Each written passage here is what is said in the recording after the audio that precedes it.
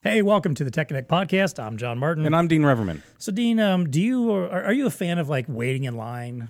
I love to wait in Do line. you fighting crowds? Absolutely you not. like hanging out in big crowds of people and no one knows where Just they're twiddling going, just thumbs, mustering around, doing the prayer, looking down at your phone Yeah. and stuff like that. Yeah, Exactly. no, it's really, really annoying. Yeah, I don't know that anybody that is a fan of that. I mean, in our instant, gotta have everything now kind Right. of society, it's like wait times are not acceptable. Yeah, It's yeah. just not. No, Like no. I think of when I've gone to the Disney World although Disney World at least they make an effort to control their lines to some Okay. extent. Yeah, It's yeah, not yeah, quite yeah, as insane yeah. as it could be. But think about like sporting events. Yeah. When And some places intentionally do it with like retail That's establishments, true. and they got a little stanchion and want to make it look so cool that there's a Right, wait to right. get in here. Nobody wants to wait. No. No. Nobody wants to wait. Nobody wants lines. Nobody wants crowds. Concerts can be crazy and Right. busy. Yeah, yeah. So, hey, the Why reason do why I'm you bringing ask, this by up, the way? because we're going to be talking about a solution for those kind of woes today.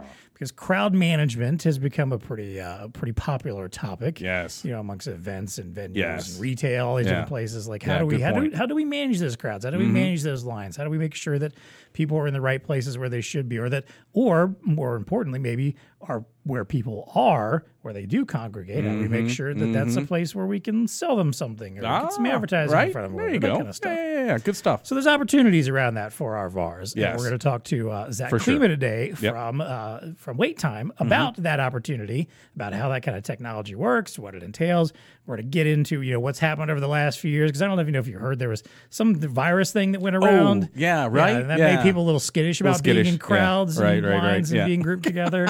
We're going to talk about how crowd intelligence works, what industries benefit from it, the hardware requirements. Obviously, that's what our VARs could be interested Yep. in. I was like, hey, Yep. where do I get a piece of the pie here? What can I sell involved Yeah. with it? So You know what I love about Pretty this good- one good too, by stuff. the way? Yeah. Our resellers, this one's easy to implement. This is It- like it one of really those is. no-brainer tech stack. You should be considering this and talking. there you go. So that's, yeah, I think that's a good one. that should be a tagline. I think for maybe like Wait Time's website. It's a no-brainer. It's a no-brainer. Yeah. All that plus our usual value to the VAR and what's tech connecting with us. It's time to plug in and get connected. Welcome to the Tech Connect podcast. It's time to get connected.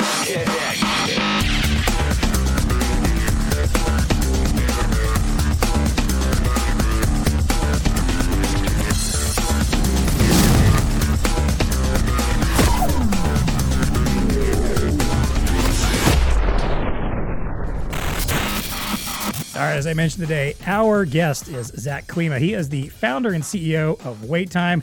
Zach, welcome to the show. Thank you so much for joining us today. Tell us a little bit about yourself and what led you to found this company. I'm always fascinated by like new startups and, Yeah. and, How'd you and get there? software companies, because I always feel like there's a good story. In fact, I know with this one, Zach does have a good story about how he okay. got there. So let's hear it. Yeah. No, thanks for having me. Really appreciate it. So my name's Zach. I'm the founder of Wait Time, and the story is actually pretty cool. To your point, so I live in Detroit. I'm just outside Detroit, and I'm a massive Red Wings fan. As masochistic as it may be sometimes, Detroit Lions, Detroit Red Wings, Detroit Tigers, more importantly, massive Detroit fan. And so I was just after grad school. I actually have a master's degree in architecture. Building architecture, like Frank Lloyd Wright type architecture. And so I was at, I went to this Red Wings game with all my guy friends, and we spent all of our money to buy these playoff tickets. And it was my turn to buy beers for the guys, right? And so it was just after the third period, it's overtime. So I'm like, okay, I'm going to quickly run and go get beers for us. So I go up to, the line, which is a long line, and I'm sitting there. And you're kind of slowly progressing towards the front, as you talked about. The phone Bible. You're kind of looking down, and whatever I could do to pass time. Next thing I know, I get up to the front, and it was maybe 20 minutes in line, 25 minutes. I get the beers. I'm holding them like I'm pushing them all together like this because there's four of them or whatever, and the infamous horn goes off. Goal. And I'm sitting there like, what the heck? This is ridiculous. If I only knew how long the line was before I left my seat, this would be a way better experience, because I probably wouldn't have left my seat, or I would have known where a shorter line was. So I would have gone to that line and then got back to my seat to see my favorite player, Pavel Datsyuk, hit, a top shelf goal in overtime to win the game. So that a terrible experience that I can guarantee every single person in the world has a very similar experience. Absolutely. Yep. Yeah, for sure. Well, maybe not the game-winning goal, but like, there's nothing worse than standing in the line. You hear the crowd just go nuts, Right, and you're right. like, ah. And maybe there's a tiny little TV up in the corner. You Yeah, can but look it's at. delayed, Yeah, exactly. Yeah, and it's you're not delayed. The crowd. feeling Yeah. like, yeah. And you get back. It was like, man, you missed it. It was awesome. Yeah. Exactly. And I'm like, well, I'm going to have to wait till Sports Center to see this thing, later on. And so I thought to myself, I was like, okay, I want to know how long lines are. I mean, as simple as that. I want to know how long lines are. So I became obsessed with, there's a book out there called The Queuing Theory and all this crazy stuff about the psychological effects of waiting. And I became obsessed with this theory and these topics of lines and queues and all kinds of stuff. And there's a lot of psychology that goes behind actually waiting. And so I, became obsessed with this idea. And about 5.5, 6 months later, I had a chance to pitch my idea to a guy in Detroit who's revamping the city, gentrifying the city. His name is Dan Gilbert. He's a billionaire that owns the Cavaliers, Quicken Loans, etc.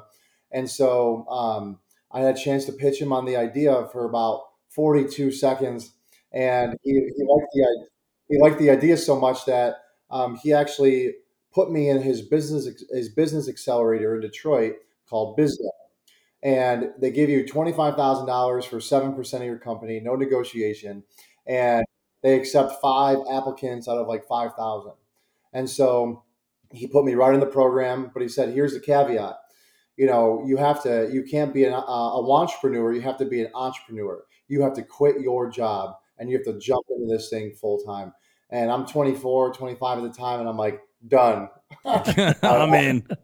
I'm jumping in, because at the time of my life where, 24, 25, I don't have a wife. I don't have kids. It was a good time to take a huge risk. So that's really the inception story about how Wait Time started. About 8 years. Yeah, very cool. Love the incubation story. There you go. Yeah, no doubt. Yeah. I also love the idea of like the 40-odd second pitch or whatever. That's a lesson to entrepreneurs out there in the future. Is like, make your pitch as concise and simple and easy as possible, because that's an you elevator may get the ride. time, but you're not going to get a lot of it. So. No, it's an elevator ride, right? Exactly. That's 42 seconds. That's all you got. Go. All right, well, hey, let's get into this conversation then, because obviously, to get from that point of, hey, we know there's a line problem, we know there's a crowd problem, we know there's issues here, and I guarantee you that our VARs know people that have those kind of issues and are trying to figure out, well, hey, for sure, what does that mean then to manage That's why this is crowd? such a good fit. Yeah, absolutely. Exactly. What technology can get us there? So obviously, we talked about up front, people aren't fond of crowds. Most of us probably aren't. And obviously, again, the pandemic kind of put a spotlight on this, where everyone kind of, really emphasized the idea of, hey, I don't want to be in large groups. I don't want to be in crowds. I don't want to be stuck around people for lengthy amounts of time. So because of all of that, how has those last few years changed the dynamic for you, the conversations you're having, and the way you guys are going to market right now? Yeah, it's a great question. So before the pandemic, we were, I just want to make it very clear that we had been doing crowd management, half a decade before the pandemic. So we were not, an opportunistic company that said, oh, now we do crowd management post-pandemic, right? So we had, we were, if you think about entrepreneurship, we were hit in the face 40 times a day, saying that, hey, Wait Time is a really sexy technology, but it's more of a nice to have, not a need to have, because this is an experience play. We want, we started off in sports and entertainment, so arenas and stadiums, going back to the original idea. Now, this is more of a nice to have. So once the pandemic hit, and I said, before the pandemic, it was all about, no, this is bigger than just giving wait times to people, to fans. This is about diagnosing crowd flow issues, operational issues. It's a way bigger system than the peripheral, hey, I'm going to know where the wait times are as a fan. So as time went on and the pandemic hit, everything shut down, obviously. And so what that did was that really transformed not just the way that, decision makers think about wait time, going from a nice to have to a need to have, but it allowed us to change the way we told the story. We changed the way we told the story. It was the same product, the same system, the same benefits and the outcomes, but we told the story in a more operational lens.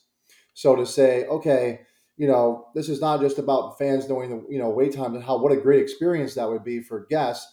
We flip the model on its end to say, you need to know where people are in your building. You need to know occupancy metrics, density metrics, crowd flow metrics, because that allows you to have a safer reopening and to stay open, because you can provide to the authorities that are auditing you on, hey, are you staying open safely from the pandemic, by knowing crowd control metrics and data and crowd management metrics and data. We allow them to have that data, so they're allowed to stay open, remain open, and be responsible to the guests that are allowed in their building. So in summary, it allowed us to change the way we told the story from less of a guest experience play, while still having that in the background, but more of an operational play to say, okay, this is your operational intelligence building system that allows you to keep a pulse on your crowds in real time. So it's more of a storytelling change than a product change. Yeah, and I like where you went with that, because it is a business intelligence that that your system is providing back in real time, to these retailers or venues and things of that nature, and that's a critical part. I mean, we've talked about it, the need for resellers and solution integrators to start getting into a data play, right, or start understanding how tools like this can be utilized from a business intelligence or operational intelligence type of a view, because these are the critical things that are going to make these places better, faster, smarter. I mean, retail, I just got back from NRF. I can tell you that AI is still very much alive in looking at, what is going on in these spaces, where are people moving, how are they moving, those types of things. And when you start connecting the dots to the data and how it can affect maybe signage or digital signage, I come out of that world, so always the nirvana was getting this real-time information. And just imagine being able to redirect people to more evenly distribute. Right. I think Wait Time, you go to their website, they've got a couple wonderful blogs on there that kind of talk about, setting it up and some of the issues that are around there. But and Zach, I'm going to pull one of those quotes. It says here, you often get asked what are the norms are. Well, the norm is uneven distribution, right, of resources or places that, maybe they have enough restrooms, but everybody's congregating here, type of a thing, right? Type of a thing. So yeah, but the business intelligence and all, it's a play that the resellers have to get into, and this is why this is so genius to get into it in a very pointed but easy way. Yeah, no doubt. I agree. Yeah. I also like the lesson there again. I think another great lesson Zach put out there to any VAR or anybody in any business, which is that idea of, not necessarily not giving up on a new idea or a new concept that people aren't necessarily ready for. Right. The whole, nice to have versus need to have. Yeah. It's okay if you are out there pitching and talking about solutions that are, for now, nice to have. Because to Zach's point, you never know when one day they're going to become a need to have. Yeah. You might see the writing on the wall. Like, this is going to become a need to have at some point. But I'm going to get on board with this sooner than later, start having conversations about it, start talking about it, so that when it becomes the need to have, folks remember, hey, that guy over there at that VAR, they've been talking about this for years now. I'm going to check in with them about this now that I actually need it. So yeah, I guess that's a heck of a good lesson there. Zach, do you have a use case? Maybe here's my first curveball where you kind of quantify that, because I think flipping the script is critical, because I can totally see when you were out there selling this initially. Oh, it's a customer experience play, and oh, that's nice. Yeah, we're focused on customer experience, but to turn the script and say no, let's quantify this, right, by the intelligence that's coming out of the system, whatever. You're seeing increases on these day parts that you maybe probably didn't really realize, and so you're misallocating resources or things of that nature, right? It sounds like that's kind of the granularity you started getting into to paint the picture that this is way more important than just the soft customer experience. Yeah, absolutely. So we started off in sports media entertainment, all around monitoring queues and lines, so concession lines, restroom lines, retail lines, and then giving that information to operators in real time on a real time dashboard. So, for example, you can set these customized thresholds. So you're able to set, if it hits a certain number of people in line, a certain density, occupancy, or wait time, and in certain specific areas across your venue, automatically trigger an alert to operations. So before, it was operations were being reactive. They would have walkie-talkies to say, hey, we have a problem here, we have a problem there. They're kind of extinguishing fires in real time, being reactive. Now, the way that I'm describing this is if a problem arises at 50, set your alert to be at 30 so you can get ahead of those problems and be proactively notified before a growing problem becomes an actual problem. So knowing that information, being alerted proactively when it comes to, hey, you have a growing problem in area X, Y, or Z, allows them to receive this data in real time to then open up more point of sale systems in real time, to deploy portable beer and concession hawkers to the back of long lines, which I think is genius, because if they know where growing crowds are, these portable beer and concession hawkers can magically show up in the back of long lines to flip attrition into sales. Because people, if there's a long line and they're waiting too long, people will naturally fall out of that line, which is lost revenue. That's a decrease in per cap. So that's just one example, but also in the retail space. So one of our clients is Mall of America, biggest mall in North America. And they had a problem where they said, we need to know in our 6 million square foot mall, we need to know how many people are in our mall at any point in time with a 95% accuracy or higher mark. So what we did is we mounted our cameras directly so it's perpendicular to the ground, and we monitored all of the entryways to the mall. There's about 34 of them. And we have an algorithm that monitors how many people are entering and exiting simultaneously at each of the entryways across the mall in just massive groups of people. So high accuracy, massive groups of people. They now are able to know with a 97.2% accuracy how many people in real time are in their 6 million square foot mall coming in from which specific entrances.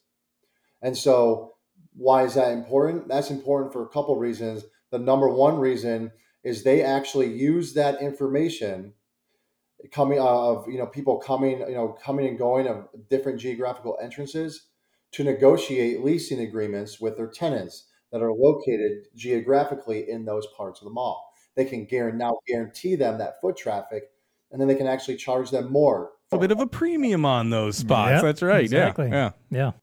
So those are just a couple examples of how data forward, they're using the data to increase their bottom line, in all different types of creative ways across multiple industries. And I like where you're going on the operations side, because a lot of our resellers are obviously very savvy to the mobile device and the unified communication that is happening, certainly in the retail space, right? Enabling associates. Yep. So, pinging that thing with an alert on, where crowds are gathering or something like that to enable them to try to evenly distribute, where people are congregating to other cash registers, or to Zach's point, opening other ones. So I had a use case. I was just at NRF, and they have a coat check, right? And believe it or not, it's a really popular place. Everybody's coming in with their coats and they want to shed them. Right. And there were 2 or 3, you walk in, and it's like, you can see the coat check line, like 100 people deep. And it's like, oh my God, this is miserable. But they didn't know is that literally one floor down, more code checks, nobody was there. So, imagine a world where you could ping operations, just having somebody out there with a tablet saying, hey, folks, if you don't want to do a code check downstairs, kind of a thing. Yep. So I think that's kind of connecting that dot from an operations standpoint. That's why I think a lot of our resellers will totally get this, and their ability to help the organization, the venue, the retailer redistribute, resources like that. So I agree. Anyway. So Zach, then we've talked a lot about this, the data side of it, and the intelligence, and the business intelligence, the crowd intelligence, obviously here. Can you help us understand a little bit more about how that works? Like, what is being delivered to these operations folks? What are they looking at? And I will say also, some of this helps when you can kind of get the visual aspect of it. And one, I would definitely recommend checking out Wait Time's website to see it. But also, we just did a webinar with Zach yesterday, showing off some of this, and he did a nice, quick, concise overview of what the platform does, what it looks like. I'll drop that link in the show notes. Highly recommend checking that out if you want to get a nice, clear view of what this looks like. But help us kind of understand a little bit, like what's someone looking at? If I was someone in that operations side and I'm looking at a dashboard or a platform of what am I getting out of it, and what am I looking at to decide what to do?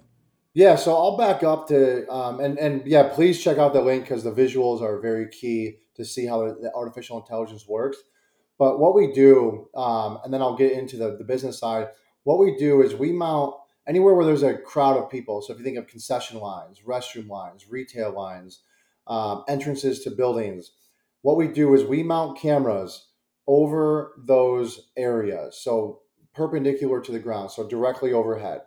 Any camera in the world. So we're completely hardware agnostic, which is a really key emphasis of our system, is the fact that we are agnostic. We don't have proprietary hardware.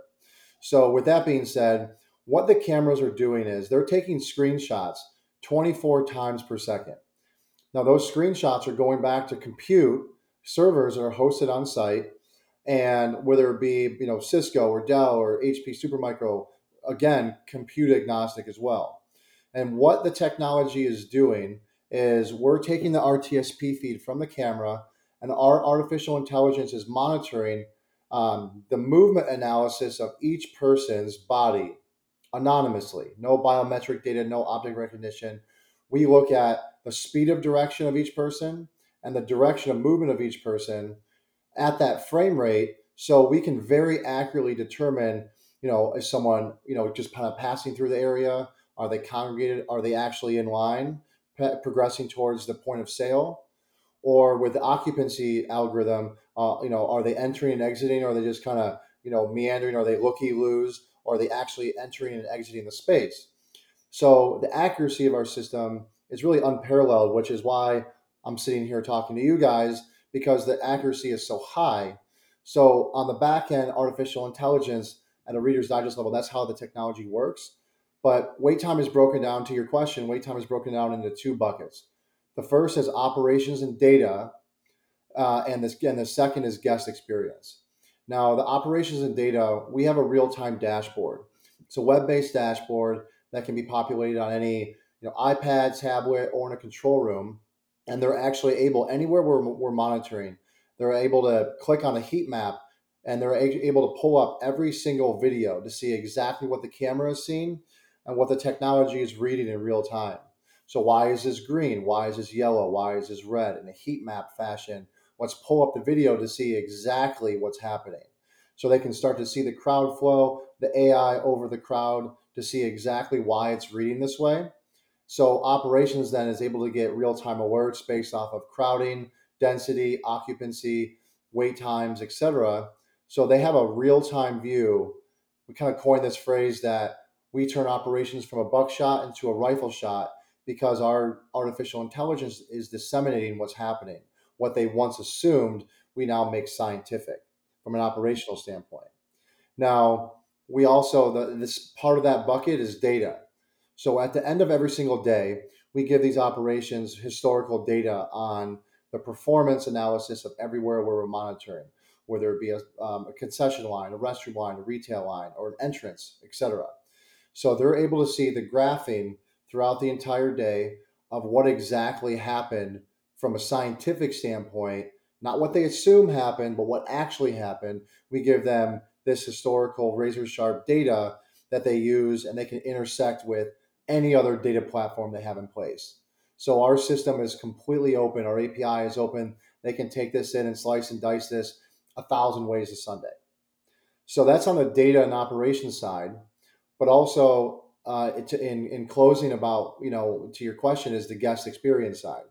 So going back to my original idea of why this company was started, we actually give this information to people on digital screens like the one behind you. So when you walk out of, if you hit a fork in the road in a large venue, do I make a right? Do I make a left? Where can I find the shortest line? We actually give that line length information on digital assets. So from a digital wayfinding billboard standpoint, okay, I'm making a right. This line is way shorter than if I make a left. So you talk about that distribution of people. You might have all these bathrooms in the world, but everyone's crowding at one of them. If you could just go around the corner, one's wide open. That's a perfect example of why the fan or the patron needs to be a part of the solution, because too many times people might just have an operational solution that doesn't talk to the guest experience side. They can't work in silos. They have to work together in that Venn diagram standpoint.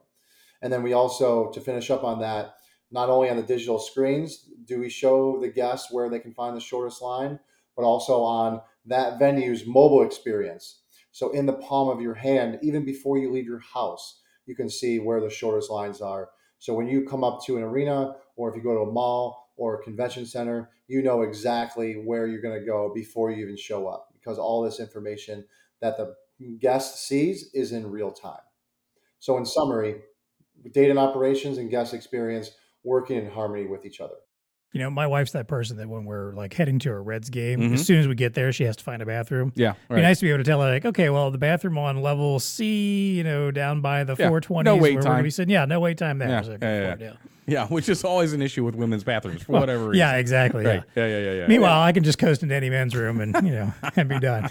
Sorry, ladies. One more example of where we just get it easier, unfortunately. That's right. That's right. But it's genius, right? It is, I mean, yeah. and this is the kind of stuff that again, well, going back to the customer experience, it's important. And, I was reading a fascinating article where actually the cost of tickets to major events are going down. Right. And part of the reason why that is because folks are waiting to the last minute to decide if they're going to buy a ticket on SeatGeek or whatever Right. to actually go to the game. So like if you're at a football game, right, you're making that decision. You don't have a ticket, you're tailgating, whatever. There's the fan experience, Right. but you're looking at, well, the tickets are still $100 and whatever dollars. Oh, now they're down to $50. All right, I'll go $50. And so what does that do? It creates this crush right before the game starts. But anyway, yeah. Well, You need to be more your point intelligent. there, though, as someone who runs a venue, like especially like a sporting venue, for instance, Right. Sure, you've got your ticket prices, but a lot of that is just going to the overall cost of the running the team. Right.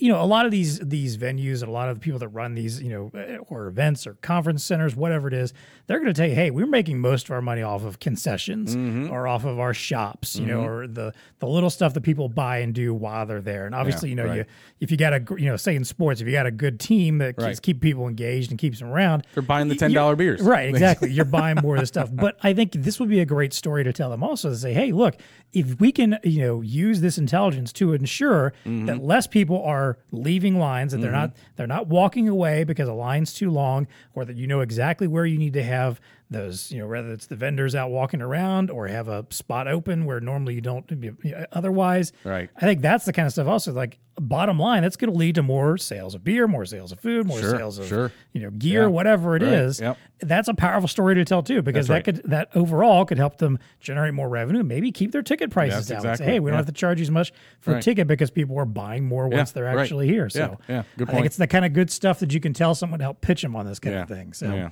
Well, Zach, let's talk about you mentioned the hardware. You've kind of talked about, obviously, the cameras, servers. You even referenced the fact that, the ecosystem for anybody on the operations side, it can be a mobile device, tablets. Is there anything else hardware related we should talk about here for our VARs? And more importantly, also, how does this kind of fit in with what they're already doing? If they're out there working with, and again, an event, sporting, sports teams, large retailers, maybe they're selling point of sale already, digital signage, whatever it is. Yeah, right. How does this kind of fit in with their day-to-day that they're already working with those particular customers? Yeah, so I'll answer your question in reverse. So the way that Waittime sells, if we, when we work with, large companies like Cisco or Lenovo or Dell, et cetera, it's really about a solution sell. So no one cares about a blinky blue box. A decision maker is not going to say, well, I really like this blinky blue box, that's why I'm buying it, right? Because of all the text and the specs of all this. They don't do that. They buy solutions. What can this blinky blue box do for me? How does this make me more money or save me more money or fulfill a business need that we have a void with right now? So the way that Waittime sells is a solution. We tell a really good story about occupancy metrics, crowd management, monitoring your crowds, analyzing your crowds, and redistributing your crowds. We tell a really good story around that. And what happens to enable that is very simple: cameras and servers. And so now, as we move forward in the industry, as we start to really actually scale across the world, is okay, Cisco, Dell, Lenovo, HP, Supermicro, you sell servers, great. That's the brain of Waittime. Let's create a story so we can be camouflaged within your compute sales motion or your camera sales motion. Because again, same with cameras. The two parts that make up Waittime are cameras and servers. We talked a little bit about the compute side. the camera side, no one's going to buy a camera because it looks cool or it has a little bit more performance or whatever it may be. What can that camera do for me? What outcomes can that camera provide for me? That camera is not just an eye in the sky. It has to have a brain behind the eyes, which is what WaitTime is. So the story that we tell with a server sale and the story that we tell with a camera sale is all solutions oriented. So, and what just so happens to enable WaitTime is cameras and servers. So we kind of flip the sales model to say, let's start out with a good story and the solution sell motion. And then what enables this is actually the last part of the conversation.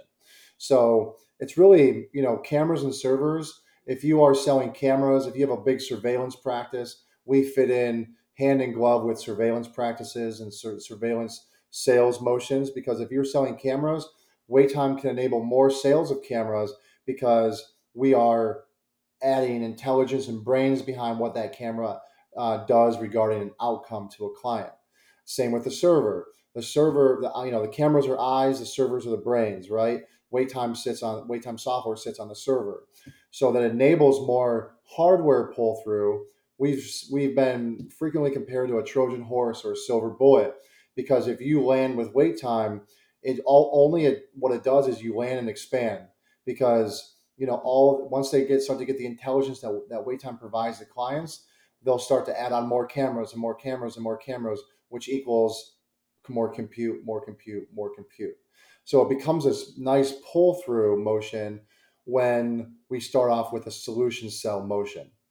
So what a reader's not, a little bit of a vague answer, but that's the way that we think about it methodically and, as we move forward. Oh, for sure. And I think our customer base understands that, or hopefully they are at this point in time, getting into that solution sale type of. Like, we don't talk about it enough. Well, this is one of those areas where a consultative sales is part of the process, right? Yeah. I mean, they're already really well integrated into mission critical parts of the business, the point of sale system, things of that nature. I mean, those are mission critical. So, if they're not talking this type of solution, somebody else is going to walk in the door and offer that solution along the way. So, it's critical. And that's why I think that this is so genius. And a lot of our resellers should just be able to add this right onto their tech stack and move forward. Hey, Zach, can you use existing cameras, or is this all net new cameras? That was a question I had for you. Can you use existing gear? We can. Yeah, we can use any camera in the world we can use, which again is really emphasizing that agnostic fact about WaitTime.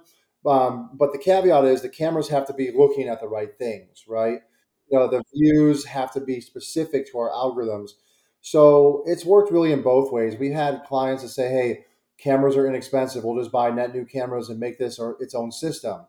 Or we have venues that say, we have a ton of cameras, and a lot of these cameras are not looking at sensible areas. We'll actually move them. Right. And or repoint them or whatever. Yeah. Exactly. So it's really a hybrid approach. It can be both. But it's a either or. Okay, cool. Yep, that's helpful. Yeah, I agree.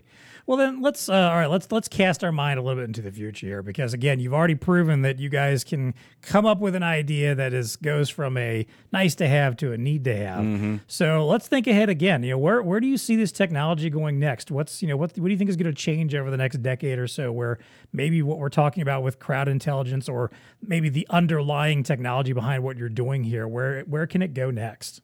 Yeah. So the way that we think about that, back up along the way. A lot of people say, hey, well, you guys are tracking people anonymously, of course. It's a very detailed, patented pixel tracking AI. And we just happen to calibrate the pixel tracking to be the size of a person.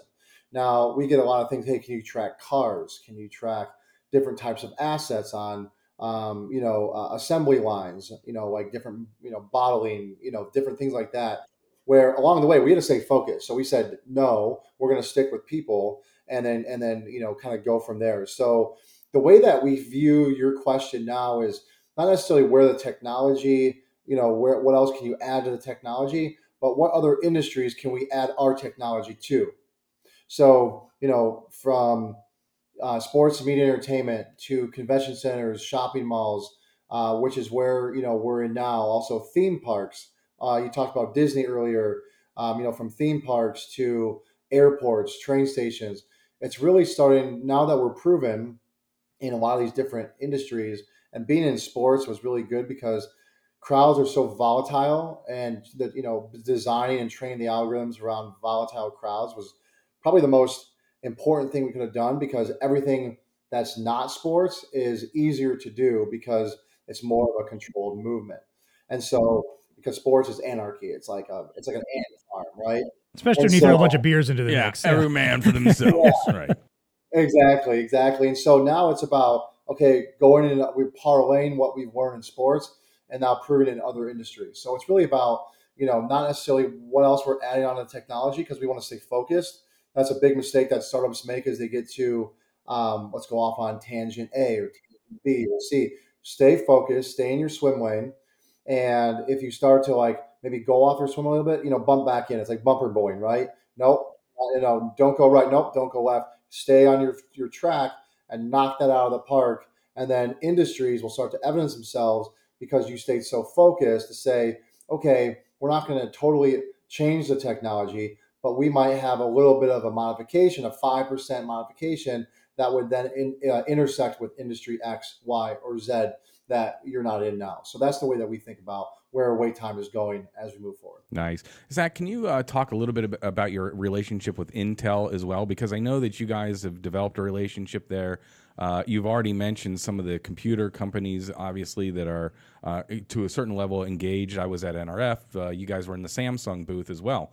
On some of the servers that are being deployed there. They were Dell computers, but I know you have a growing relationship with Intel as well, correct? Yeah, Intel has been probably one of our biggest probably actually our biggest partners. So about 5 years ago, we linked up with Team Cisco at Intel. All the people at Intel handle Team Cisco. They said, from your servers to everything I walked through earlier, validate on the servers, validate with the cameras, let's get wait time as a part of the sales motion, because the more wait time sells, the more servers we need, which is the more Intel chips that Cisco UCS servers need, right?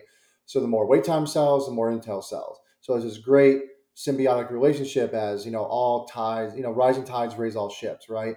So Intel, as time went on, we validated and we optimized our software with Intel products like vTune and OneAPI to enhance the scale mechanisms of wait time software.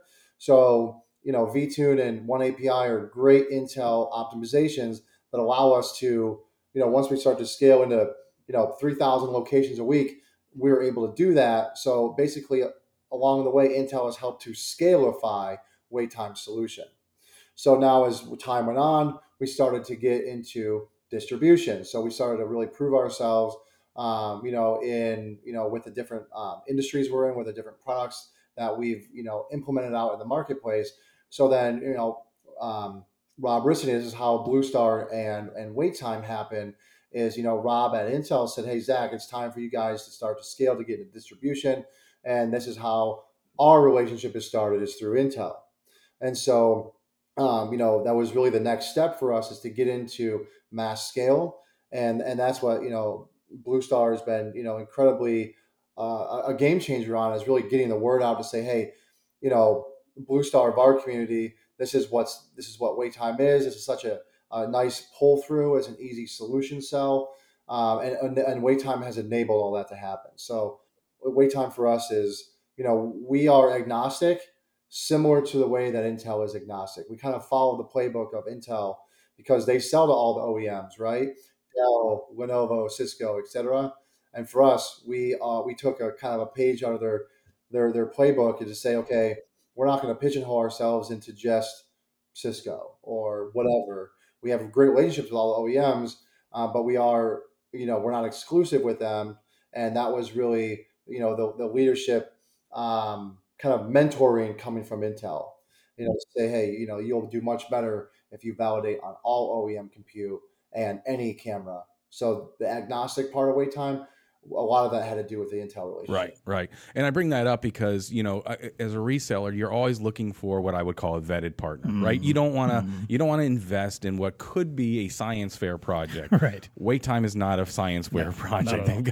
They've got the backing of Intel and things of that nature, and a great relationship going there. We're excited about them as well. So they're what we would consider a vetted partner, right? Yeah. So if you're thinking about getting in this space, this is the way you can do it, knowing that this is a quality vetted partner. Yeah, So I agree. There you go. And again, I will just point out before we move on to our final segments that, if you want to understand more about this, definitely check out that webinar link in the show notes to see. It'll help you very much connect the dots of what's going on. No pun intended, which you'll get when you actually watch it. Yeah. And the dots and see how this works. Yeah, exactly. Yeah, right. So definitely check that out because it's a great kind of overview of like the technology in use and understand how it works. So, Yeah. all right. Hey, before we wrap things up with our value to the VAR segment, I want to, of course, as always, thank our Tech Connect sponsors. Absolutely. I will shout out Intel in particular for this episode because they sure. did bring Wait Time to us and are sponsoring them on this episode. Absolutely. So thank you to everyone that supports our show. Hey, as always, we need to hear from you. If you like the show, for one thing, we want to know that. Right. I mean, we get people from time to time who tell us, "Oh, I love your podcast," and well, have you left a review? Tells me everything I need to know. Yeah. So look, it's one of those simple little things you can take a few minutes to do. Yep. Whatever podcast you're on, if there's an opportunity to leave a rating and review, please do that. It helps shows grow. And I'm not just saying that for ours. Any podcast you listen to, it's a nice, great thing to do to let folks know about how much you like a show. If you're watching on YouTube, obviously, subscribe to our channel. We're doing all kinds of fun stuff there. Yes. We're only going to keep growing our video content over the next few years. So you're going to want to be in on that. And it's good stuff. It is. It's very good stuff. And of course, if you have things you want to talk about or want us to talk about on the show, maybe you want to learn a little bit more. Yeah, if there's other technologies like this that you're interested in learning more about. We'll do the digging. We'll find out the information. Right. We'll get the subject matter. There you go. If there's industries you want to hear more about, if there's someone in particular you want to hear from, we need to know. You got to let us know. We can't just read your minds and figure out what you want to hear about. Do they still get a shirt, John? Even they still in get 2023? A shirt. Yeah? Yes. All right. So there's always a link in the show notes. You can leave your submission there. Basically, all we ask is like, hey, give us your name, email, tell us what you want to hear about. And just for doing that, we'll send you a Tech Connect podcast t-shirt. Boom. There you go. Just for sending us an idea whether we use it or not. Just that easy. Honestly, like we get good ideas and I'm always happy to run with them and chase a rabbit hole. Or if it's something we've covered in the past and maybe you just didn't see it, I'll be happy to send you, hey, guess what? We covered that in this episode. Go check it out. So, yeah, right. There you go. So please do that. And of course, as always, if you want to stay in touch with us, connecting with us, you can always find us. You can email us, techconnect@bluestarinc.com. You can also find us on Twitter at TechConnectPod.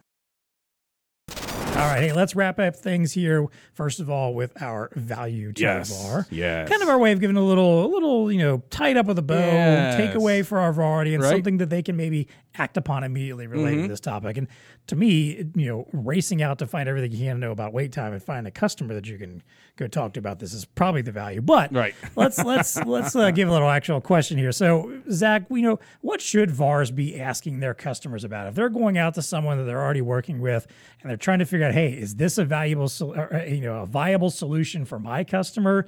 What should they be asking about, and when should they get you and wait time involved? Yeah, so it's really about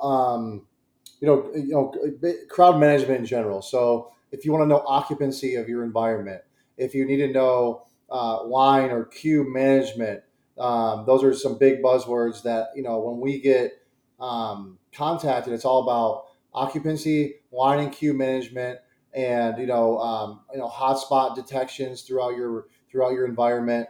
Those are really the big buzzwords that, of course, nowadays, post-pandemic, everyone is looking for that information on. So those are really the big buzzwords that we've crafted this product around for the better half of a decade. And so please reach out to me or your Blue Star rep. Really at the peak of those conversations of, okay, we have a mall that's interested in occupancy. We have a sports arena that's interested in queue management. Or we have a retailer who's interested in, smart checkout, queue metrics. Get us involved in those conversations. We can start to present with you. We can,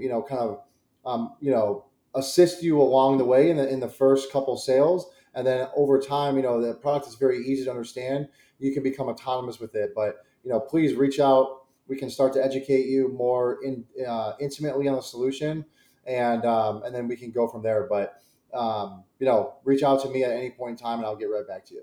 Every single one of these that we've talked about today, our resellers are already in, whether they're Right, front of house right. POS or back of house, helping with logistics and things of that nature. Here's a wonderful opportunity and a great solution for you to walk in the door. And by the way, if you need to, some of those qualifying questions, they've got an awesome blog. Yep. Raul, you were going to I was reference gonna, no, this one. I was going to shout that out too. Yeah. Well, the website is thewaittimes.com. That's how you get to it. But they've got a blog on there, 10 questions to align crowd technology solutions to your needs. I mean, it's a path. It's got the questions you need to ask. You get the qualifying, information, even down to, how do you strategize your proof of concept? Some really good questions to give you, the reseller, an idea of how much this might grab at whatever customer you're going into. So, yeah, it's good stuff. Yeah, the only thing I'll add also is that I think a good consultative salesperson doesn't just know how to ask good questions and dig up dirt and get details, but they also know how to observe. Right. Because sometimes you might see something that's going wrong in someone's business that they just don't see because it's just what they do, and they think there's nothing they can change. Yeah. So, let's say you've got an event, customer or a sports venue customer. Yeah. Just show up sometime when an event is going on or when a sporting event's happening, and look around and just observe, like, hey, what's happening here? Where am I seeing bottlenecks? What's going on? Or maybe if it's a place you've been to before, what have I observed? What have I noticed when I've been here? It's a good And call. that's the kind of stuff you can take back to them and say, hey, you know what? I came by for a game the other day and I happened to notice that, like, there was dozens of people that were waiting in line to get beers up here. Yeah. But I went one level down and found a beer vendor that only, that was getting people in and out within 5 minutes. Yeah. That's the kind of thing maybe that we could help you out with. For sure. Yeah. So that kind of stuff is can help you I can really tell be you, well armed. absolutely. If the Javits Center was my customer in New York, I would have walked right back in the door and said, "Hey, dude, you need to learn about this wait time stuff here." Here are the things you should be doing. That's right. So, That's right. Good stuff. So, yeah. All right. Well, hey, let's wrap up as always with our favorite segment, What's Tech Connecting with You? Yes. This is where we get to chat about something in the world of science, technology, innovation, business, something that has caught our eye, got our attention, something we just want to chat about a little bit. So, Zach, I'll let you kick it off here. What's Tech Connecting with You right now? That's a big question. I mean, all the advancements in artificial intelligence. I mean, put aside wait time right now. I was at NRF. Dean, I wish I would have known you were there. I would have connected with you. But some of the advancements I've seen in the retail space from all the stuff that people are, I'm not scared of technology, but a lot of people are. But a lot of the biometric stuff is really, really interesting to some of the different things within warehousing. The robotics are becoming more and more prevalent. I mean, some of the stuff at NRF was just mind-boggling. So I would say that, in the AI space, in the robotic space of workplace automation, that's where, awesome stuff. I mean, I spent a lot of time walking around. Obviously, we're at the Samsung booth or the Lenovo booth with our stuff, but I spent a lot of time walking around to see, what we're going to see in 5 years from now, right? And so it's probably not going to be any time in the very near future. That's just how it's like a car cycle, right? The next 5 years is what's going to happen. So I'm excited to see what the future holds there. But that's what's really gotten me excited with what is on the cusp of intersecting with the market. Yeah. They had an innovation lab area that was really kind of cool, right? This is kind of boiling down and getting into some really unique aspects of how people are maybe using aspirations too. Totally aspirations everywhere. Yeah, so I'll go into mine and I'll play on the AI theme. It's the open AI release of the chatbot, right? Chat GPT. Have you played with this thing yet? I have a little bit, yes. Oh, you have? It's because it's coming from my job. Well, I'm a writer. Come on. I understand. All right, so it's good that you've played with it a little bit. It's actually not. I don't think it's going to replace anybody. It's not replacing anybody. It's one of those things I think that used well can be an excellent augmentation. Absolutely. Especially, I think, for companies that don't have that kind of capacity or that's or right. people on staff. Yeah. So for those of you that don't know, there's this AI chatbot out there. It's called ChatGPT. You can ask it questions. Its memory bank is, I believe, the entire Library of Congress, I think so. and like most of whatever's on the web and stuff like that. So you can ask it questions, and of course you see tweets and Or stuff give it like prompts that. too. Or give it prompts, and you see some fascinating stuff.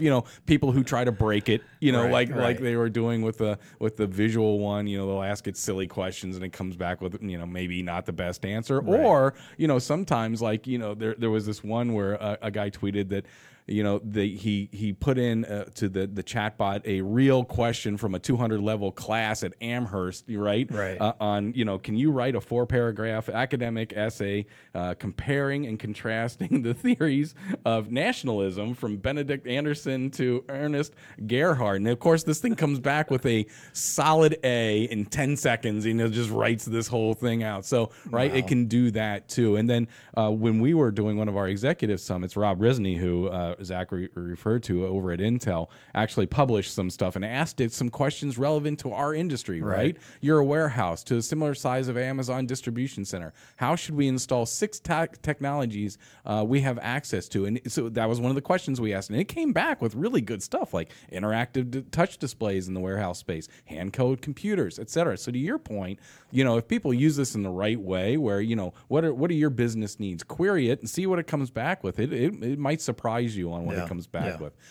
Now, I don't think your job's in jeopardy. The other angle on this was like universities, what I just cited, people right? Starting to worry, panic about that, That's okay, because somebody has already launched something that can detect if the ChatGPT was used to write that essay. Well, when I worked in publishing, like in textbook publishing, there was already software out there at the time that could take a paper and you just run it through and it would tell you if anything was plagiarized. Plagiarized. So I mean, that tech has already been more or less out there. Yeah. But I'm sure they have to take it a little bit next level to keep up with what this thing's doing. So but it's fun to play with. Again, just toy around with. But ChatGPT, pretty cool. Pretty cool stuff. All right, what's Tech Connecting with you? All right, I'm gonna go even a little further down. I'm gonna from AI.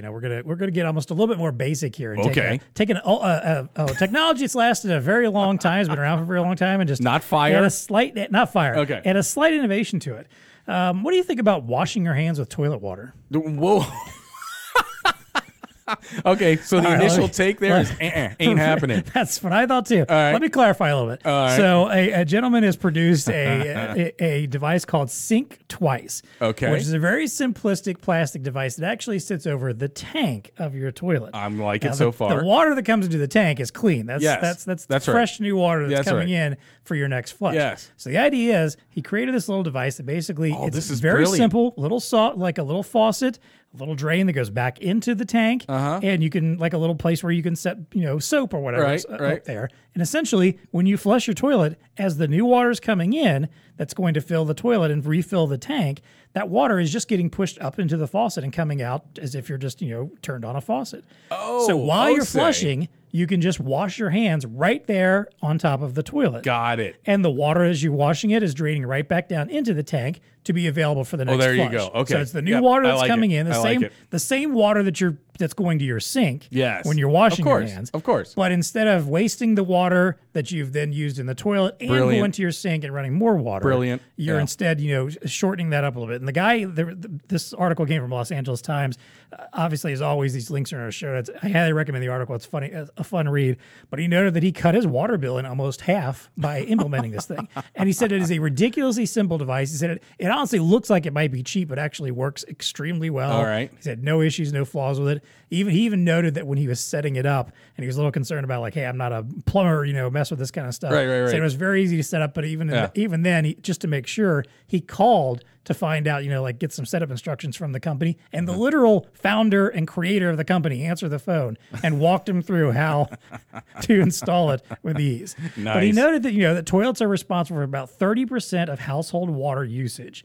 I believe that. Sure. So just that alone, and being able to kind of get more out of that water for every flush can be extremely beneficial. All right. This product it retails for $84. You can find it on Amazon. That's not bad at all. I'm half tempted to try it out, just for the sake of the hell of it. Seeing. Right. Yeah. But he also noted too, it was great for kids, like young kids who couldn't reach sinks very well. Like most of them can easily reach the back of the toilet. All right, I got to see a little picture of this thing. It tends to encourage more, hand washing as well. Yes. So, which is a good we thing. all need to do. Yeah, exactly. Now I was going to throw you a monkey wrench because some people wash their hands with warm water, right? Or a little hotter water. Well, I'm not putting hot water in my toilet. That's a good point. I don't know if they mentioned cold water. Yeah, I don't know. Which is fine because you don't actually need the hot water to kill germs.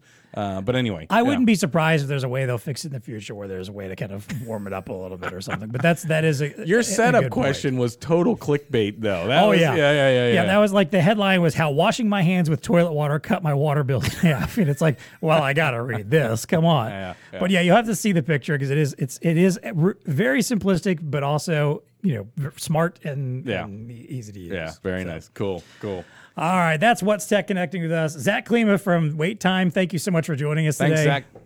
Yeah, thank you.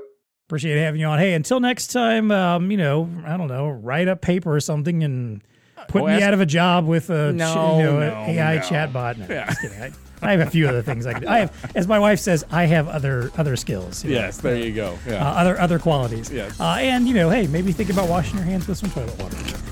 Fair enough. And as always, please stay connected. Tech Connect Podcast is also brought to you by ELO.